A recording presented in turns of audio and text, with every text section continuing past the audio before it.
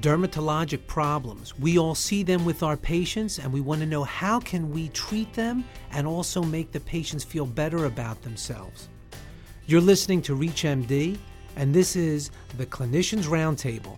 I'm your host, Dr. Stephen Davis, and joining me today is nurse and president and CEO of Ventura Tans. It's Christy Chang. Hi, Christy. How are you? I'm good. How you doing? Just fine. So, Christy, one of the things that I know we all see with our patients is a lot of dermatologic problems that although we all know how to initially treat, we want to know how can we get the patients feeling better about themselves while they're going through the treatment, and also is there a way of camouflaging them and at the same time improving them? So we want to talk a little bit about how a spray tan, a healthy spray tan, can help certain dermatologic issues.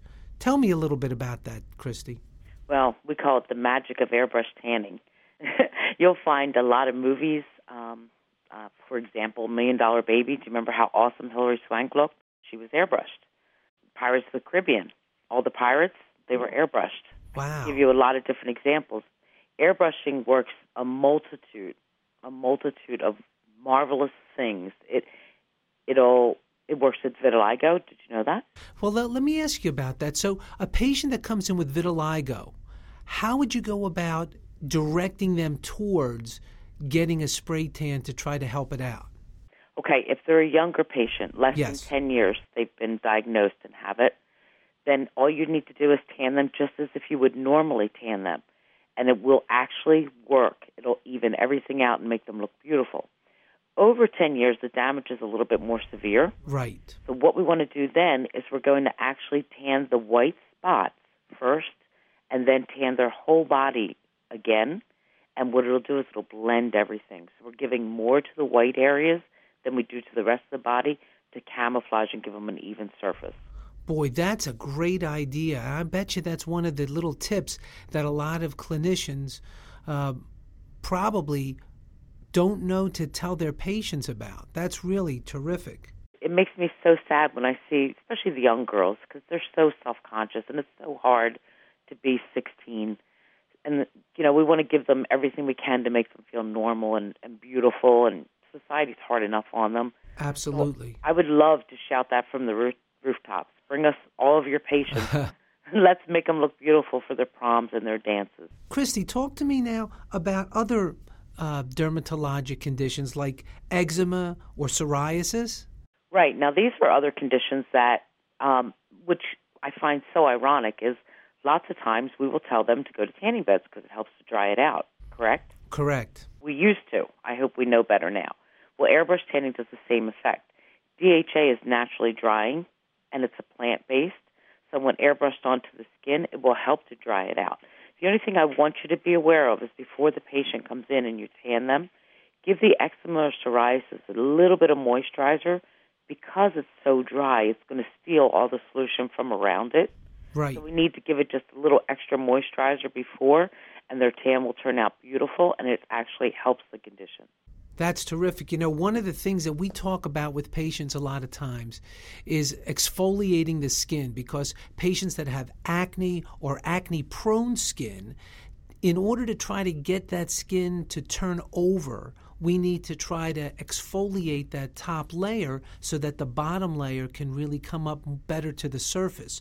Are there certain things that you can do with a spray tan that actually helps this?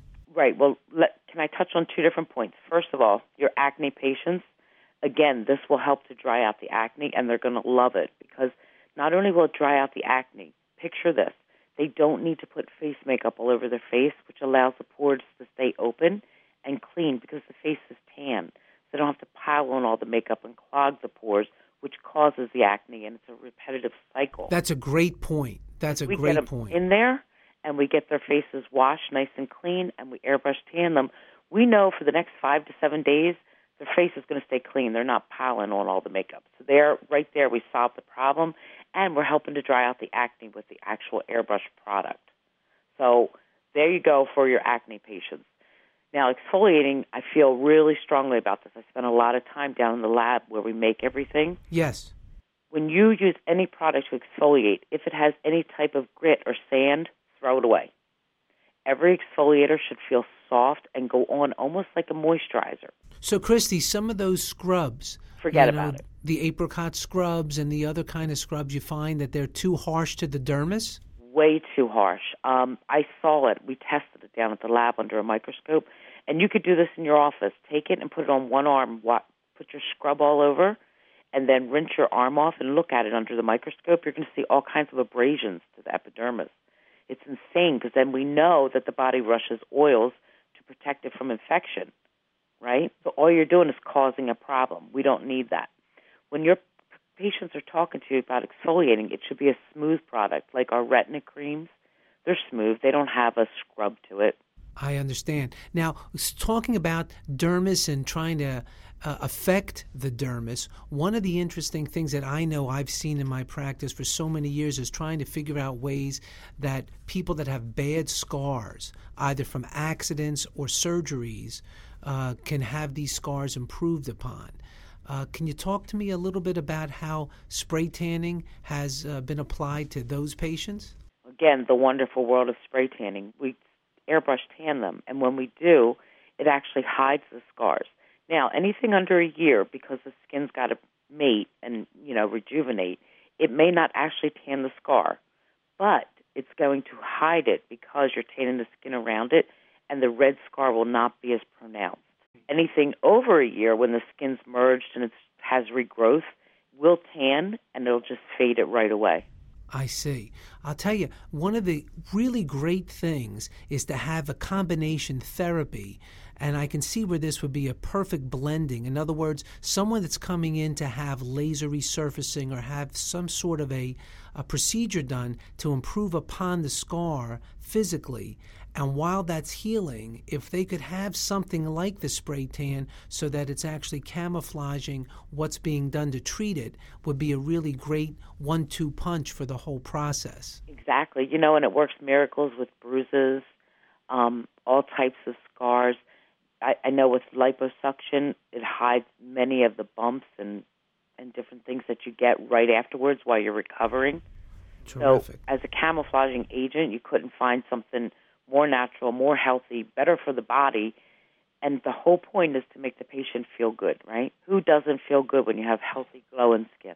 If you're just joining the discussion, you're listening to ReachMD.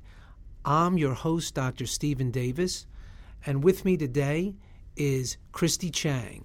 And we're talking about ways to use a spray tan and ways to make it appear like you look a lot better than maybe you do. Let's go right into something like plastic surgery, Christy. I know a lot of patients that come in because they really are trying to get a certain shape or a certain look to themselves. And a lot of great things can be done with liposuction, plastic surgery type things. But for some patients that really don't want to have that done, are there ways of using a spray tan to give them a different shape or a different definition? I work with a lot of the celebrities and a lot of the stars for this reason. They bring me in, and I actually thin them out. I can lift their butts. I can give them definition in the breast, higher cheekbones. Of course, mine doesn't last as long as yours, but I got no downtime and immediate results. Which is pretty good. Pretty good, right? Which is pretty good. Although, my results aren't quite as long as yours. But it's all done by defining the body. We highlight what we want to look at, and we low light what we don't. So if you can imagine me actually drawing a six-pack of abs on you with a darker product and then low lighting everything around it, maybe a love handle. And right. You actually can cause the visually to have an hourglass look, a six-pack look. We could do the same thing by low lighting the bottom of the behind and then highlighting the upper part of the cheek. We're actually camouflaging it.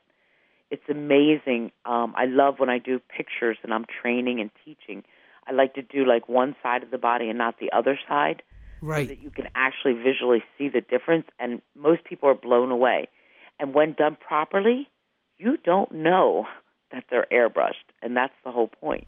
Well, that's unbelievable. Now, Christy, when you're doing these on the set, Would this have to be something that's done on a daily basis in order for them to get that same definition? So if you did that to one of the actors or actresses today for a certain scene and they had to look the same way tomorrow, would you have to redo it again tomorrow, or would that spray tan stay on for that amount of time?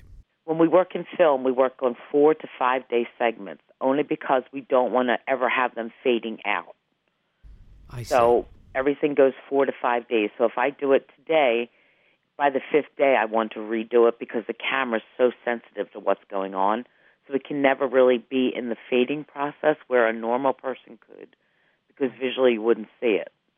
Now, when we're talking about doing things like that, if someone wanted to incorporate some other type of a surgical procedure, and while that was healing, let's say, they were able to camouflage it or go over the area, is there any downside to using the spray tan, let's say, while someone is still a little ecchymotic or still healing from a certain surgery? No, the only thing I want to really stress to everyone out there is we don't want it entering the body. So if there's a scar, there's an open wound, there's sutures, we're going to actually take Vaseline, cover the actual area where this incision was with Vaseline. Vaseline will 100% block it from entering the body, and then you're fine. You can go ahead and do whatever you want. I'll give you an example. We see a lot of girls come in the salon that had their breasts done. All we do is where the sutures are, if the paper is actually peeled and the suture's there, we cover the suture with Vaseline, and then we can tan them, and we know that nothing's going to penetrate into the body. That's terrific. Now, along the same lines with covering areas, do you still recommend that things, let's say, like the nail bed of the hands or the feet, also get covered with something like a Vaseline? Well, not Vaseline. We're going to use something that blocks it like 50%, so use a light moisturizer.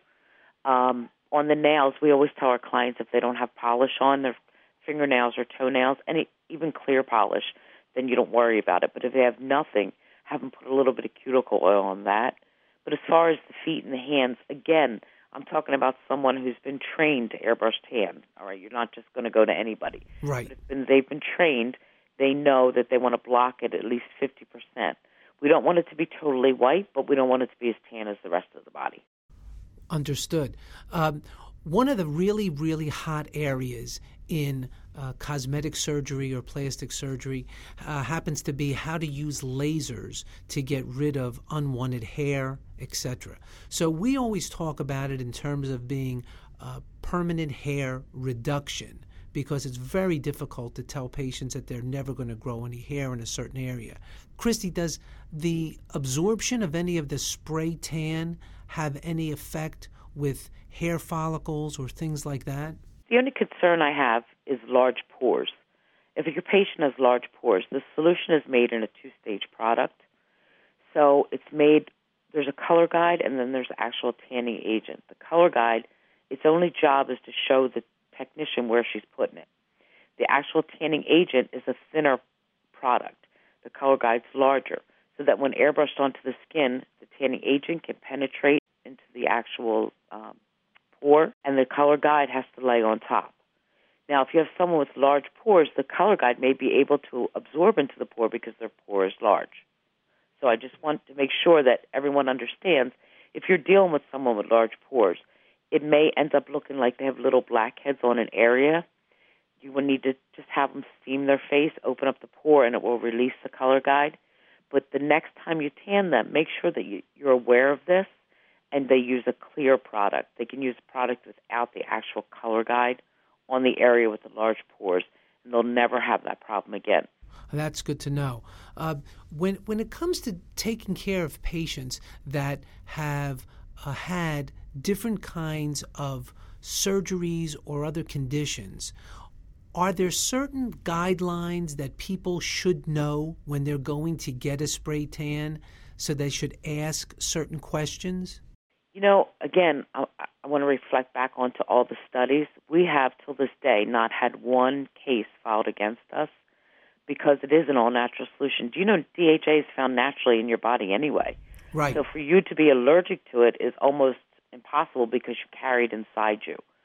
when people have allergies or reactions or any adverse things, it's usually to the products that are put in it, and it's called a carrying agent. So if a patient is pregnant, if a patient has any sort of medical conditions, would that be a contraindication for them to be able to have a spray tan?